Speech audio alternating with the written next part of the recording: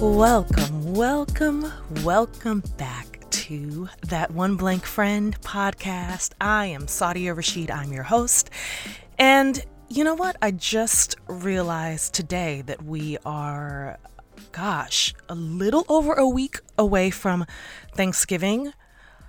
Man, how is it possible that this year has not only felt excessively long, but also excessively short at the same time? I just feel like we're all in this weird time warp where time is speeding up and slowing down and speeding up. I don't know. It's craziness. I mean, Thanksgiving is a little over a week away, and I'll be here at my house with no family except my husband and my daughter celebrating it, because that's what we should all be doing. Staying inside as much as possible. And if you go outside, you wear a mask. So yeah, the holidays, it's making me think about that. It's definitely going to look a lot different this year, and much different than a lot of us are used to it looking like, because we are spending it normally with family and commiserating in large groups and catching up. And unfortunately, we can't do that this time around because, well, you guys know, because of coronavirus. So I've been trying to give thought to how are we going to celebrate this year.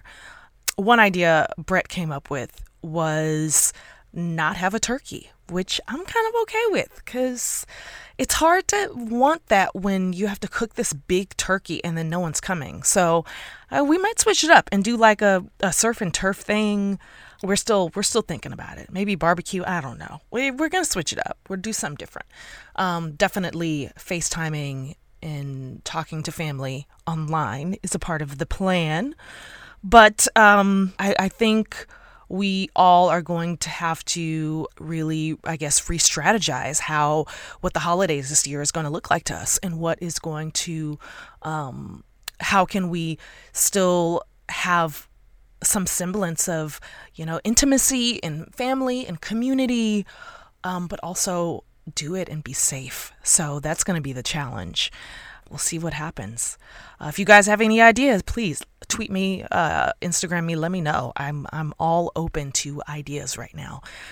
So yeah, I am so excited I'm always excited for a guest, but I'm excited for this guest because I always wonder a lot what happens to the people that I went to high school with. I went to a small high school, and of course, there are people that you see them on social media, you kind of have an idea of their life, but you don't really know what's going on unless you've just been keeping in touch with them, like for real. So I have, I'd say like two friends that I more or less know what's going on. But most of the people I went to high school with, I have no idea. So I'm excited today to talk to one of my previous classmates. She is an artist. She is an activist. Her name is Danielle Ellis. And, we do a deep dive in artistry and activism with a platform she has launched to support bringing clean water to Sand Branch, Texas, which is a town that does not have clean running water. So I am really, really excited to introduce you guys to Danielle. So here she is. All right. So I am recording. So I have Danielle Ellis with me today. Hi, Danielle. Hi. Okay. I've told her this on Facebook. I think your voice is like butter. I think it is, when I hear you speak, like the times that you have put stuff on your Instagram or on your Facebook, just the depth of your voice, it just literally stops me in my tracks. So when you said that you were going to start doing a podcast, I was really excited, because I was like, I could just listen to her like talk about whatever. And your first episode, I did listen to you talk about whatever, because you were you were talking, and I was like, I'm here for everything that she has to say. So just a quick rundown of how I know Danielle. We went to high school together. We went to high school in Dallas at the Booker T. Washington High School for the Performing and Visual Arts, also known as Arts Magnet. I have to do the long one first. She's laughing at me. And I was in the dance department. I know she was in the visual arts department. Honestly, our paths never really crossed that much.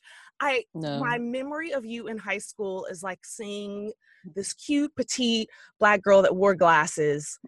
And I feel like when I attached that image to you, that you had a very heavy backpack always. Am I wrong? Yes, I had a backpack often. Your backpack was almost bigger than you. Like, I just remember I have images in my mind of seeing you in the hallway, and like her backpack is like, if not bigger than her, like the same size. It's so funny when you go to high school with people, it's almost like they're frozen in time. And then when you see them outside of that and you see the growth, then you're like, oh, what? Because you lose, a lot of people you lose track with. You want to find out what happened to them between that time and the now. So I thought before we go into anything else that I want to know, okay, so you graduated from high school, and then what happened in your life? Thank you for the compliments. That's very nice. You have a great voice yourself. Thank you. Right after high school, I moved to Chicago to go to the School of the, I almost said School of the Performing and Visual Arts like Booker T, but I went to the Art Institute of Chicago. So the School of the Art Institute of Chicago. And I was in Chicago for 10 years. I did not graduate, due to economics, but I stayed because I liked Chicago. During that time, I was very much in the middle of discovering myself and in some ways suppressing myself, trying to fit.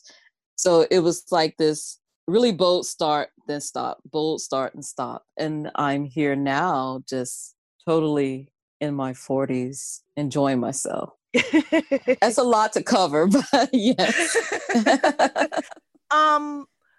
Okay, so you mentioned that you dropped out of art college, and you were in Chicago. Mm-hmm. At the time, did you feel like you were going to go back?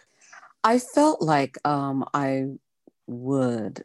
I thought that, at the very beginning of they're telling you that you're out of money, that, oh, I'll figure it out. I'll get money somehow. And that just did not occur. I had to get by. I had to make a living and everything to, keep going. And that's all I did. And at this point, I was really trying. And I experienced much burnout trying. It felt like a wall, and no one was trying to help me.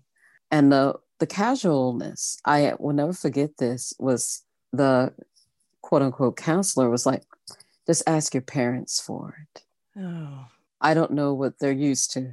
Yeah. Well, I mean, we know that what they're used to children that are quote unquote kind of pretending that they're doing it on their own when maybe they're not, and that they have those resources that they can fall back on. They're not. Sounds like they weren't used to people who actually don't have those resources. Right. And it's not like my family is in poverty. Right. We were working class, middle class. You just can't pop that amount of money, just because. Right. And, they're, and I guess that's what they're used to, but I didn't have that. And so it was very daunting, frustrating, and discouraging. And I thought I would probably go back to school, but years went by, and it did not occur. Do you ever still think about going back? Or do you feel like that your art is beyond that step at this point? I wouldn't go to school for art, for my art. You know what I mean? At this age and knowing what financial debt you get into, I have to go to school for a reason. I already do art. I don't have to go to school to do art. When you look at it, not only did we have a great education in high school, which I will dare say surpass my education I received at the college. Oh no, Um, I would agree also with our school. We went to, I think I mentioned we went to a performing arts high school, but yeah, no, we had yes, such incredible resources at that school. right. And that was free. And whatever, I do not see where going back to college will help me in art. Maybe it's my limited thinking, but I need going in debt to work for me somehow. You know what I mean? With the student loans and everything, it does not make sense at this moment. No, it's funny you bring that up because I always wonder how, especially now, people view school, especially as you get older. And it's interesting because I was having a conversation with a friend just the other day, and she was thinking about going back to school for social work. And she was in this place where she felt like she had kind of awakened and she wanted to really get involved in like helping people and being, more active in social and justice issues. And her boyfriend was convincing her not to do it. And I listened to her talk for a second and I said, I think this is a good time for you to ask people who actually have already gone and gotten their degrees and like ask them how they feel about that journey. Because if their journey is what you feel that you were on, then maybe it is worth it. But if they went through that and they came out on the other end and they're doing what you want to be doing, and they say to you, yeah, I don't think those student loans are worth it, then, there's your answer, and Mm-hmm. the reason why I ask that is because I feel like there's a lot of worth put into college. And, I think for some disciplines, it is absolutely important. But like, I loved what you said about that. You don't need to go to college to do your art. And I feel like certain disciplines, art and dance and music and acting and those sort of creative disciplines, they've been folded into this really traditional landscape. And Mm-hmm. I think there are good resources in there, but I think there's something to be said about following your own path and just finding yourself in a different avenue.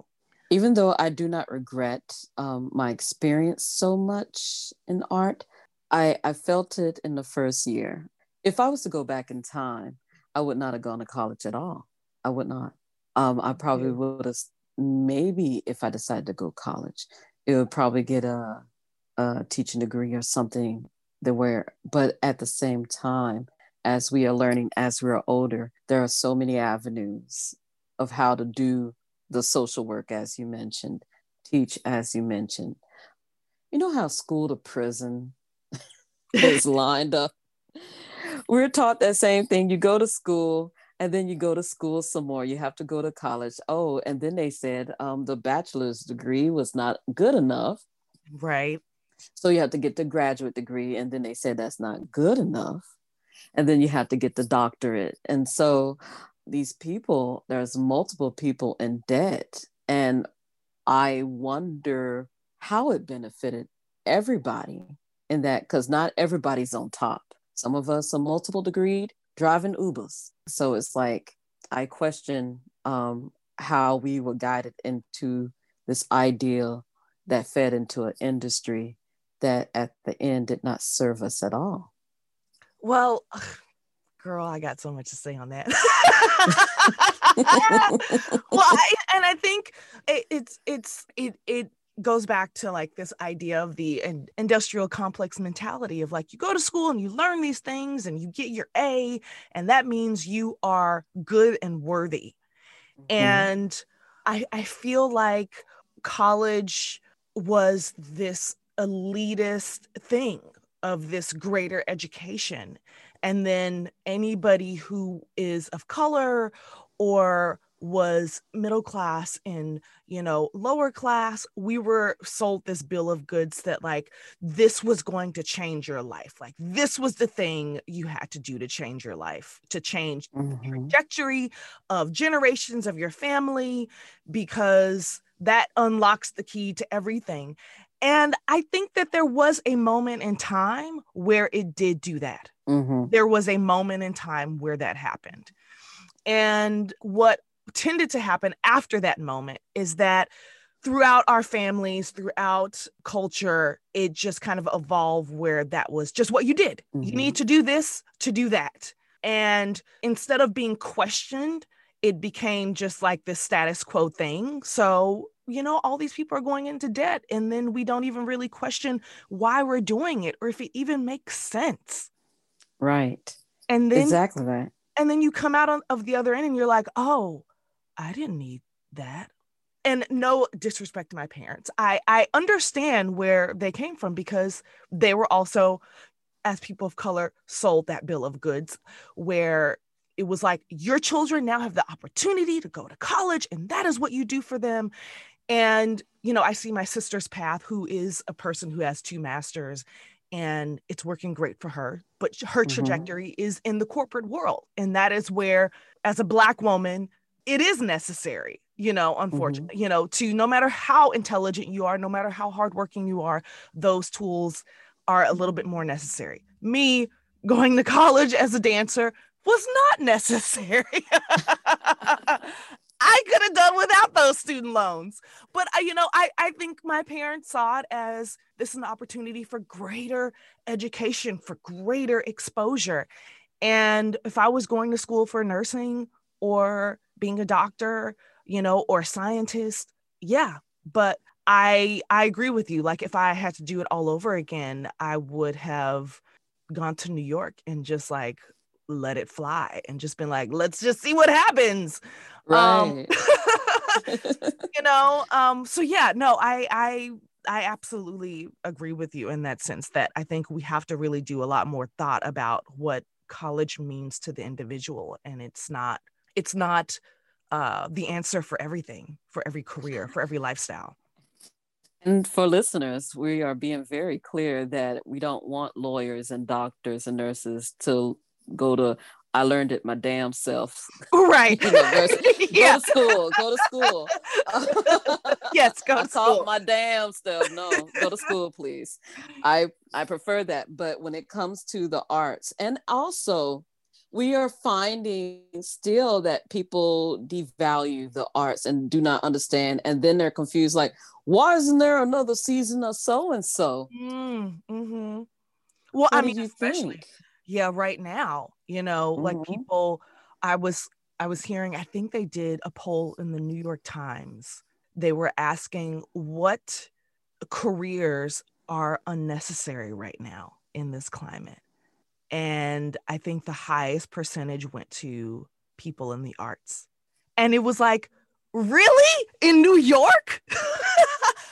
It's so interesting how people don't see the tie-ins of like the expansion of how art reaches all these different corners and places, that in a place like New York, where it's so a part of the culture and the vibe of New York, that people would have the audacity to say that it doesn't even matter. It rubs me all the way fucking wrong how people devalue the art and artists, because the very seat that they're sitting in was designed by a creative.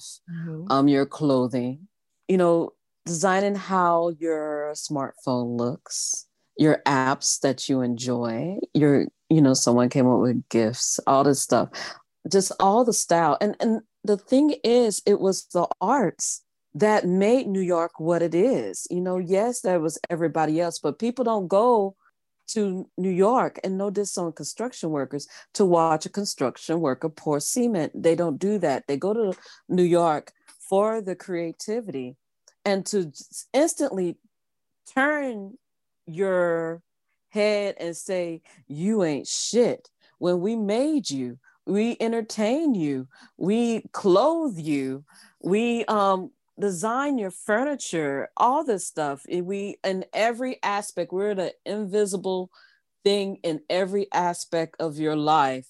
And you say art ain't shit. Yeah. Because you think it's optional. It's not optional. art defines a civilization. You know a civilization by their art. You can look at Greece, you can look at Rome, you can look at Egypt. Art defines it all. And to say it's not of worth, it's nothing, it's not of value, you on some bullshit, because you need to really educate yourself of what arts is, because apparently y'all fucking lost y'all shit when y'all lost the little things that you depended on. Like you're sitting there on a cliffhanger and mad, and you don't know why you mad. Maybe you should put more value in the arts. Maybe you should care about what happened to artists. Is not all of us are sitting in our mansions chilling and going, woe is me. Some of us, there's a lot of people behind the cameras, a lot of people on various levels of theater and everything that are sitting at home, but they entertained you. They gave you something to look forward to. You ain't, you're not taking selfies, but in nothing. You know what I mean? Yeah. Just a background of nothing. You taking selfies, basing your validity and worth next to the culture of art that the world values and you value, and it make you feel a value to know of this value. And now you're saying it ain't shit. What's wrong with you? Yeah, it's so easy to, right now where we are, where, things are closing, some places are starting to open up more. But now I am an artist, so I feel like I see it all the time. But it's amazing to me that people really disregard the small ways that art impact their lives. Like, for example, if you have children right now, a year ago, me and my husband, our weekends were taking her to the museums, going to places that exposed her to art. Because number one, we want to get the hell out of the house because she has a lot of energy. And we were like, well, what can we do? But also because it was great for us. And being in Los Angeles, there's tons of places that we can go. Now, a lot of those places are indoors and you can't go. So to see that people don't make those particular connections of like, oh, the Museum of Natural History is closed. Like that is art. That is representative of our culture, of our evolution. The Getty, oh, you can only go to certain parts, or this part is closed down. That's tons of art collections. Like that is something that we don't have access to. That was something that was enjoyment. If you couldn't turn on Netflix or Amazon right now or HBO Max, what the hell would you be doing? They'll be losing their shit because they lost their shit when they can't go to the movie theater. Yeah. But you know what? Like in the beginning of quarantine, people didn't want to stay in quarantine, so they kept making multiple trips to Walmart. You're not immune to art there because the label of your food, the colors, the typography, all that is art based. All that is art based. All that was created. Yes. Really think of all that. Oh my God, you just made me think. If you are going to Target right now to just go look at pillows and rugs and decorative stuff, guess what? You're going to look at an art collection, whether you believe it or not. That's why you're going. If that is right now, your way to amuse yourself, to entertain yourself, to feel like you are still alive, and you are going to Target to do that, to just walk up and down the aisles and look at the Opal House brand and the people from HGTV, guess what? That's art. That's art right there. My very lipstick, my bath bomb, my perfume, that's creative. That's creative arts. We're the very foundation of where you stand. Yeah. And you're not saying we're shit? All right. All right. Try to do without us in any way. Try. Yeah, it's impossible. How do you define your style of art? First of all, your particular visual medium, is there anything that you tend to favor, or do you feel like over the years that it has evolved for you? You know what? I don't think my themes of centering Blackness have changed. Our social issues have changed. Our the just showing the beauty of things have changed.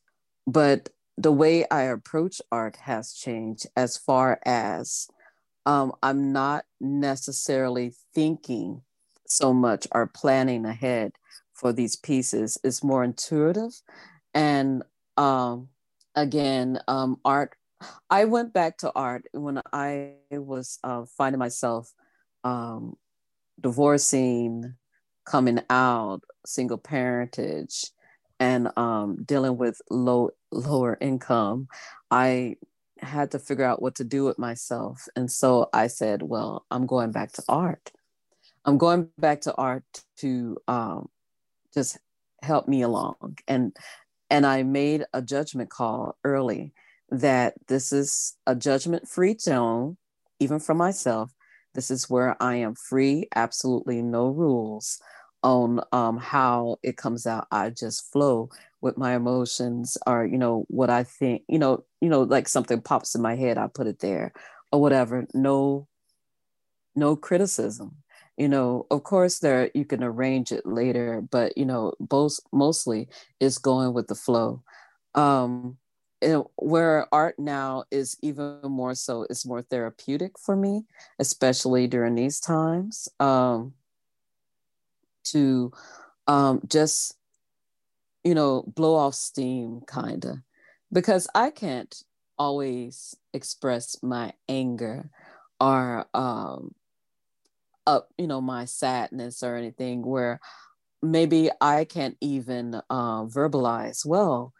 So I put it in art. And right now, I've done a lot of digital work. In fact, I've done over 50 pieces of digital work in a month. Oh, wow. Just going and going and going. Just releasing frustrations about the gamut, to think of the conversations we're having, history, the layered history of our people, just the layered history of life, and to collage it, which for me is like digital quilting, and my thoughts, and just put it there, just put in places where it's pleasing to me, or just really get out what I say, or what I maybe feeling at that time, and examine it later. That's where the art has really changed for me, where I don't worry about what's trending, what's valuable, and what's on now. What it looks like to other people, I don't give a fuck. I do my art and I go about my business. That's what I do. Oh, I love that.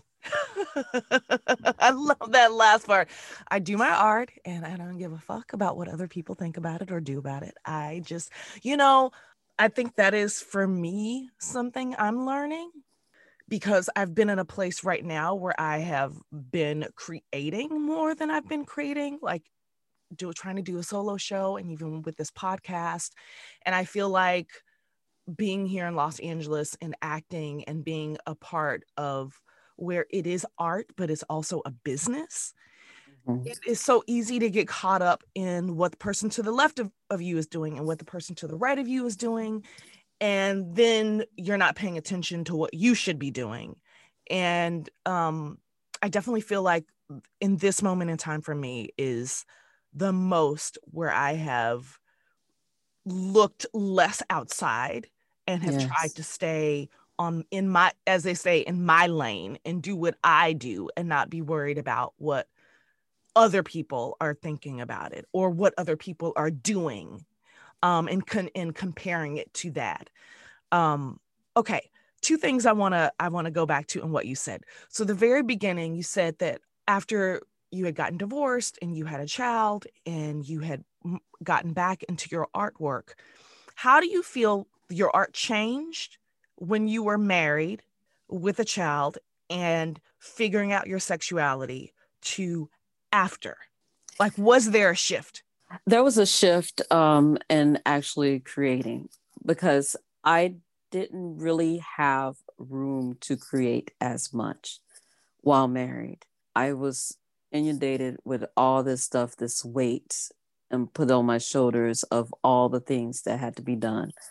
And the emotional toll of being in that marriage was we still cordial, but we're very much separated. The I also have to look at the beginning of no, I just never had the freedom and emotional time to do it.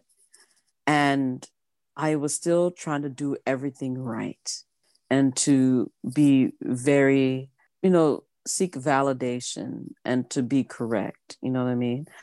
And so when I decided to drop all that, and I was going through the changes while married, and I decided to, pull the trigger and let go, what we both did not at the probably have didn't have the courage to do at the time or for the longest. That took a lot of weight off my shoulders. Um, there was a lot of emotional drudgery to go through that, of that changes. But there's a lot of weight off my shoulders. Being out is a lot of weight off my shoulders. Being fully myself is a lot of weight off my shoulders. So that does give me that emotional, mental room to create and feel free where I felt very confined before. So there's a big difference. Do you feel that in the beginning you said, I didn't have time in that marriage? But when you think about it, do you think that also you might have purposely not given yourself that time? Because that's a form of self-reflection you have to do. And that's hard in that sense of Mm-hmm. navigating out of that. And then at some point, you were you decided to, like, as you said, let the floodgate, you decided to let it go. Well, all that time, I was always fixing things, fixing. If it wasn't fixing dinner, it was fixing the issue with the bills. It was fixing the issue. There was no partnership. It is very lonely to be with someone and you feel absolutely alone and it's all on you. Mm. I was constantly looking for therapy resources for my daughter, almost by myself. I was always having to work. I was a workhorse. Not only did I work full time at some times, I also made things to make money, to pay bills. It wasn't like I'm creating to create Gotcha. or to So enjoy. It was not art for art's sake. It was totally to I'm going to offer this to go to the flea market to bring in grocery money. So I cannot even explain how now, even though I'm a single woman.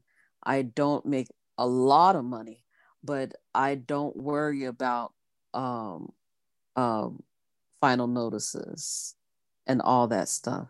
My daughter is getting the therapy she needs. Um, all that frees it up because I'm not waiting. You have to really know what being in a codependent and you're the savior situation is, and it's a lot. I'm confused about it myself. in Yeah. that, the savior, did you feel like you were the savior? I was constantly fixing things. Gotcha. I was constantly doing the work, and I'm still doing the work, but there's this freedom of being actually alone, not feeling alone, not feeling this dark cloud over my head. It was this. I gave an example of you think that you're both rowing the boat. You're going like, okay, we're going to go here, and I'm rowing the boat. We're rowing the boat, and you turn around, they're not rowing at all. And when they see you see them not rowing. All of a sudden they're rowing. And so we're like, we're getting Mm. going, we're getting going, we're getting going. And then, and you're like, and then you find yourself just trudging and you turn around, they stop rowing again. And then they pretend to row again Right. and you keep going. And that was my life for a long time. And that's a lot of energy because, A lot. um, in that example, it means that you were holding the accountability. Like Yes. nothing was happening until you actually held it accountable. And that Right. is a lot of mental labor in itself. It was very depressing. It caused a lot of depression. Yes, I have flaws within myself to deal with, but I'm happy to be alone with them.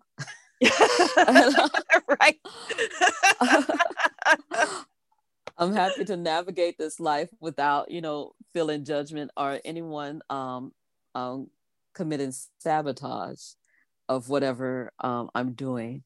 I give you an example, and I don't want to badmouth so much, but I've had this where I came back from an event elated, and they admitted. Then they brought on some weight, wanted to start an argument or whatever. They admitted that it made them angry that I was so happy. Hmm. So this is what I was dealing with. So I have the freedom of movement this time, the freedom of thought, the freedom of feelings without worry about someone coming in to wreck the shit or criticize me or down me in such a severe manner. So that made a difference in my art. And also, having a taste of freedom and fighting for it to this point, where I should have loved myself to be free enough and be with it when I was in my 20s. So now I'm 44. I am not here for your bullshit. I am not. I am here to do my shit. You don't like my house? You don't like my housekeeping? Go home. You don't like my art? Please turn around. I am not here to lower myself or to, hide away again or go back, stuff myself in a cocoon to make people comfortable anymore. I'm done with that. I have so many scars from that. And I'm not willing to live the next half of my life making you feel good. I'm not. I'm not saying that I'm gonna make you feel like shit. I'm just not responsible for your feelings at this point. Absolutely. And we all as adults have to be, at the end of the day, responsible for our emotional well being and Right. protect that at all costs. Going into Sand Branch, how did you find out about Sand Branch, first of all? A relative that volunteered there brought it up. She volunteered out there, and we was having like an emotional conversation. My family, we do political, very emotional, right on conversations. This is our love language, and she brought it up, and I was like, "What?" And for the listener, Sand Branch is a area outside of Dallas. It is a primarily African American Black community, and they do not have essentially a water system. They don't have any water. So they're kind of like the Texas version of Flint, Michigan. And so you found out about Sand Branch through one of your relatives. Yes, Sand Branch is a historically Black township of many townships that were founded in Texas. It's one of the few remaining. They've been a thriving community for many, many, many years. And then 30 years ago, a water treatment plant was put in. Sand Branch ran by a well system for many, many years. When they put this treatment plant, it slowly seeped and poisoned the wells. And so they've been fighting for plumbing, for clean running water. Now, around them in that area, everybody got the water except them. Mm. And also they're like, it's a flood zone, so they can't build there. But I'm like, I know areas in Dallas where that are flood zones, they constantly are building. So that doesn't make sense. There's a lot of it needs to be some changes there.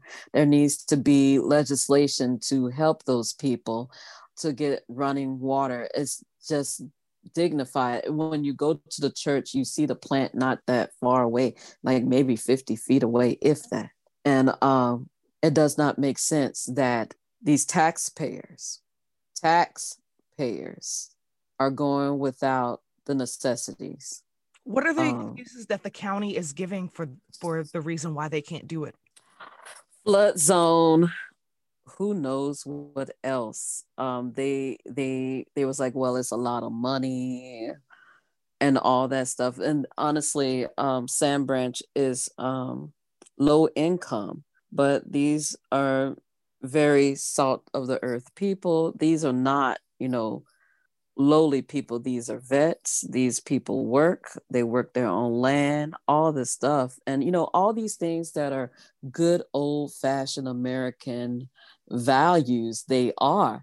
And you're saying to them that they do not deserve water.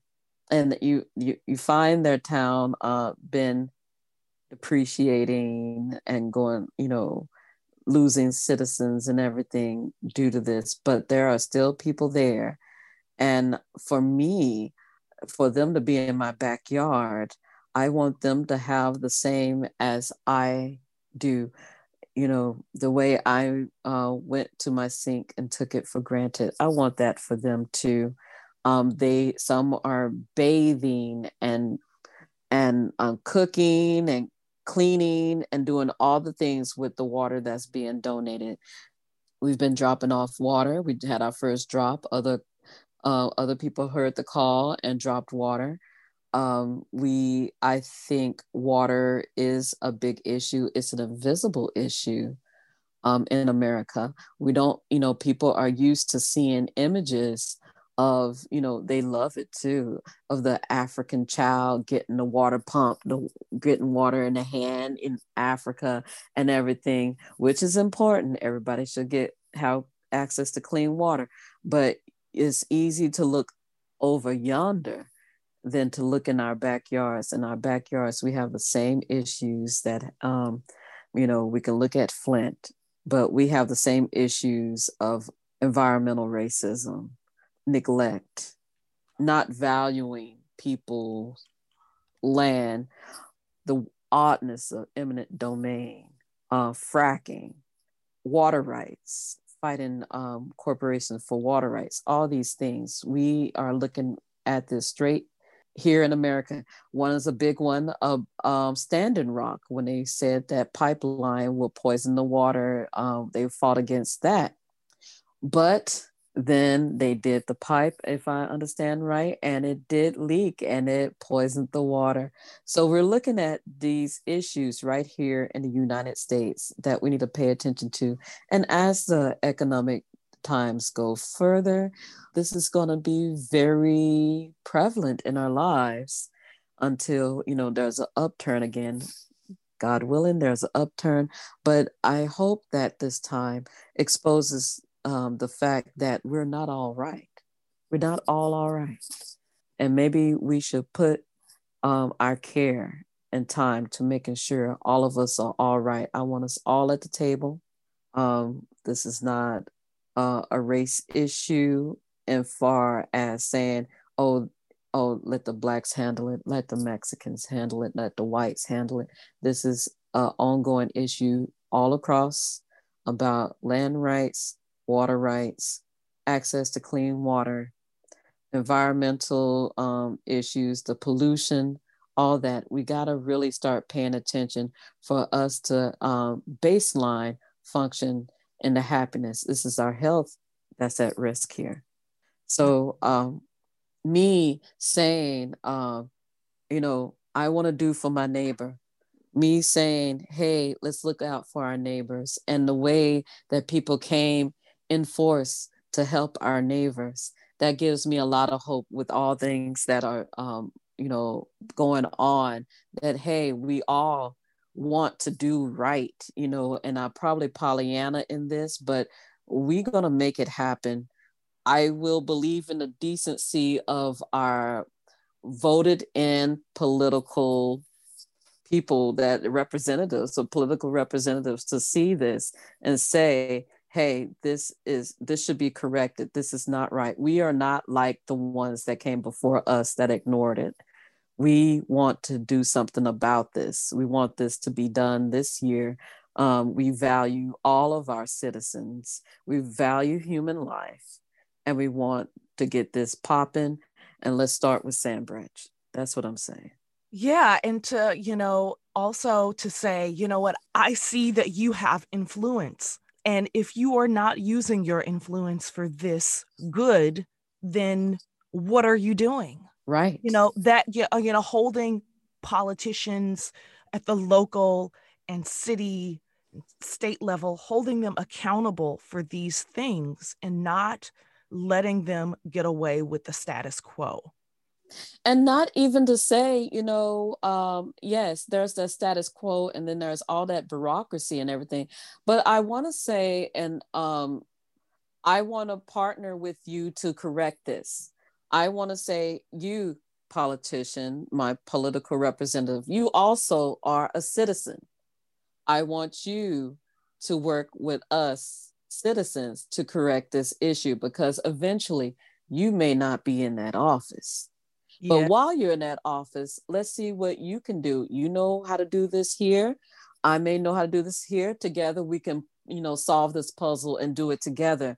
I'm asking you, politician, as also fellow citizen, to make right, to make sure all of us are taken care of on that basic level that these taxpayers invest in.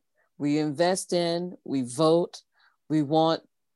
It does not make sense. All of us are sitting here appalled and shocked that this is occurring. Why not make right for it? We can do it together. I'm not going to make politicians, I'm not going to walk in and just make them an enemy. You are going to work with me, politicians, and to correct this thing. I'm asking you and telling you that we are capable of making this right, and let's make it right. That's all I'm saying. No, absolutely. And with the organization that you created, Mermaids Bring Water, which I love that name. Thank you. So far, because this started, I want to say around April, May. Am I right in the timeline? Like a mid-June, honestly. Okay. Like June, maybe late July, something around that. It was in the summer. Okay. Mm-hmm. And so now we're in the beginning of October. What have you guys been doing in the last couple of months to support Sandbranch, not only with obviously bringing water, but also with trying to work with local people to move the needle a little bit? Well, we had our first drop recently, and we did get to speak with the organizers there about things of what they need. So basically, we are working on that, but also they wanted more pressure, if you will, to be put on the politicians, the representatives, to really address this once and for all. I would urge many people to, hey, pay attention to this. This is how I would use my influence to say, hey, together we can make this right. This is not to, I'm probably too soft to harass or whatever, but I'm like, hey, let's ask some questions. Ask this question. Why can't we have this? What is going on?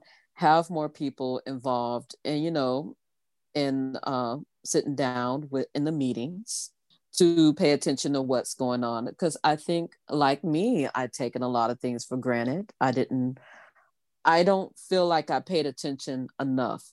And so I'm gonna sit and pay attention enough. And because I do want to partner with business people, I want to get the partnership of business people, of politicians, of community activists to all get this done. We can do this. It's been so, everybody been so polarized, especially in this political environment and this social environment. I want them to come together. You know, it's like, I'm not going to call you dog shit. I'm going to say Mr. So-and-so, Mrs. So-and-so, Representative so-and-so. I'm going to say, I'm going to respect you as you respect me. And we're going to say, hey, how can we partner up to get this done? No name calling, no anything. I am saying to politicians as fellow citizens to think of how they want their neighborhood to be run, how they would think of how their parents to be treated in this time, because there's a lot of elderly there. What do you really value in the fabric of our country, our community, our county? You know, when we come to the table, are we all sitting equal, as basic as having running resources to keep clean, to keep healthy, to eat, you know, that type of thing? Let's level the playing field of that. You know what I mean? Right. That's all I'm asking you to do. It's not a difficult concept at all. And as people who might be listening that live in Texas or don't live in Texas, how can they support what you guys are doing at Mermaid Spring Water with this? Like, how do you see this expanding? How do you see, you know, people who would like to get involved and support not only you, but also the other organizers in Sand Branch? What could they be doing? Well, I would say write letters. This is so basic, but still, these are effective way. Write letters, write emails, call representatives asking about water in Sand Branch. Ask them to do that. You know, ask them to please partner up to bring clean water, running water to Sand Branch. I would say they can keep up with us, mermaids, on Instagram at Mermaids Bring Water.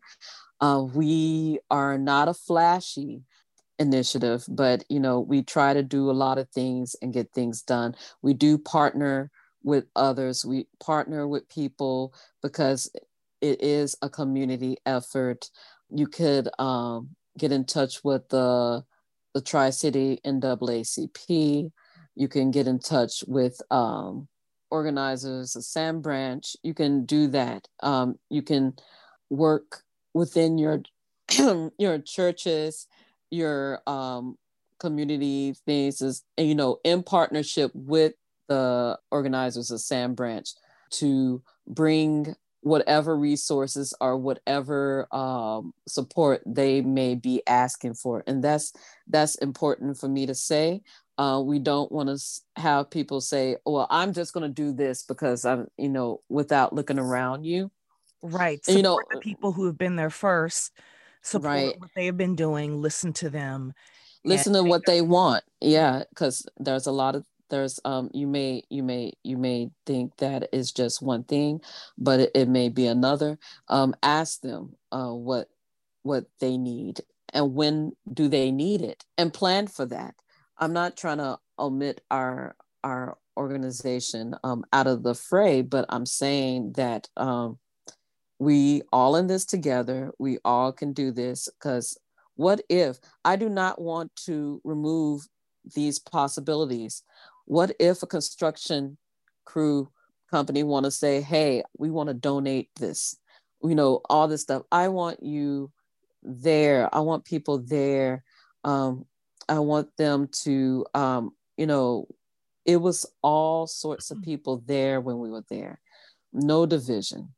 And we were all about the same thing. And we can continue this process, this trajectory or whatever, to really heal our communities, one city, one town, one county, one state, one in the country. We can heal this. We can do it, mend all those broken pieces of, you know, broken torn fabrics and everything. We can mend all of that, and we can heal this country and to be a better country going forward.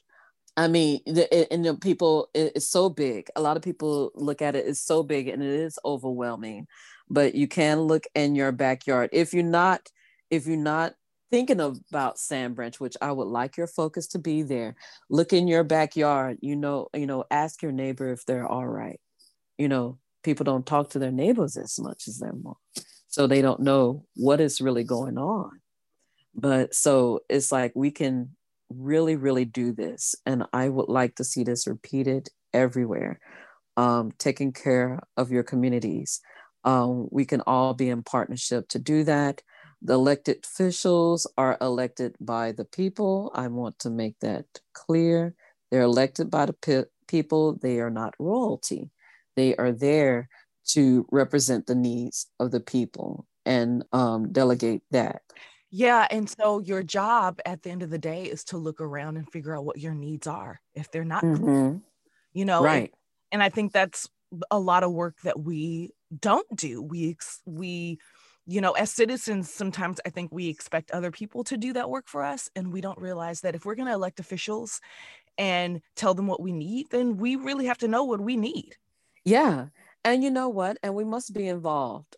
We must be involved politically. We're not going to just vote you in and just like do this and go play around and do whatever we want to, just assuming that these things are taken care of.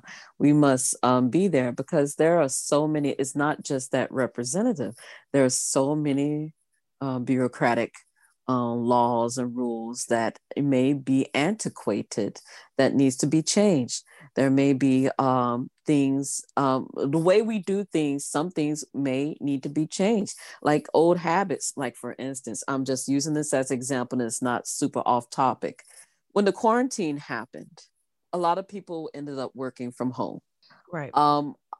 Maybe the whole idea of going downtown to work is an old idea, it's a hangover from before we had this technology to work remotely. So is it feasible to continue to pay for buildings and rent and electricity and utilities and whatnot to be in a building for work? You can have your employees do from home and still have that without that Without the overhead.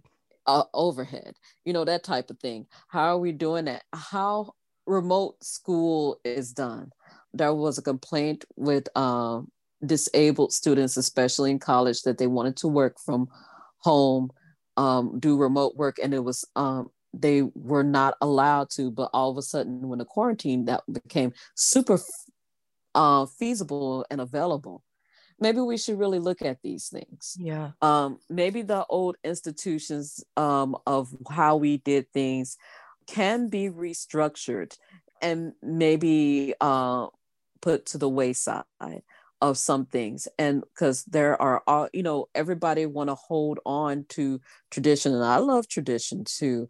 But let's look at our traditions to see how can we do better, because we're not behind a wagon wheel anymore. We still own roads. We had to create those roads for those cars and everything, those trailways and all that stuff. We can keep building. We are traditionally in this country an innovative country. We can do more innovation. I don't know why we have lost our way. It's like we outsourced our sense of capability in some ways. So I would like us to get back into that, to really think about how we can make changes, how it can be good for our environment, how it can be good for our health as citizens and well-being. Just move forward in that. Yeah. And we first started with Sand Branch. So start with Sand Branch first. And we can move forward from that to make it better for everyone. It's all about us collectively putting a spotlight on not just being aware, quote unquote, but also saying, what are we going to do about it? And actually do something about it. Right. And that's what I'm about right now. I just want to get shit done. Just get it done. Don't talk about it, be about it. Be about it. Yeah, just be about it. I know, you also launched recently an Etsy shop with under Mermaids Bring Water to Right. help collect funds for that as well. And to end, I want to ask you, how do you feel your activism serves your art and vice versa? Well, I am using my art to bring funds to continue our initiative and what we need and what to do for it, because not everybody wants to do a GoFundMe, and nor do I want to quote unquote beg for money all the time. I just want us to be functioning as a well-oiled machine in the future. And it's not, like for me, when I'm offering prints of artwork, you get something out of it. You get a limited signed artwork, print of artwork, and then you are also funding the cause of multiple gallons of water to that. And you're getting something out of it, and then cycle out. What I want to do is also get other artists involved, and for them, I think it would be 50-50. You know what I mean? Where, because artists are struggling, I want artists to maybe create a work, and we'll get some percentage of the proceeds to go toward water or something like that. I want you to highlight supporting them, and you're supporting a good cause. How is my activism influencing my art? That is one way, but honestly, my art is a judgment-free zone. I do not make art with a message in mind, or a goal in mind, like I'm going to make art about water rights. I don't work that way. So again, my art is still my zone where I'm completely free, without judgment, even for myself. If people like it, wonderful. If people buy it, wonderful and great. But it's still my zone of freedom, and it allows me to bring that freedom out to the public, and to do greater good, if as much as possible, so. No, amazing. Awesome. I love it. You can do it too. Yes. I'm a little corner of, life. I don't have a lot of money. I don't have a lot of anything, but I'm saying, hey, I'm just, when you're a little kid, that song, This Little Light of Mine, I actually believed it. So I feel free enough to do it, and I'm going to do it now, because I am not going to lessen my light in any way or vibration for the next half of my life. Not at all. Not at all. Mm-mm. Danielle, I think we could stop there. I want to stop on those words for you. I'm going to provide the links to everything that we discussed. So if you guys want to help in any way with Mermaid Brings Water, if you want to see more of Danielle Ellis's art, it's all going to be in the show links. And thank you for this. Thank you so much. I enjoyed every time. Look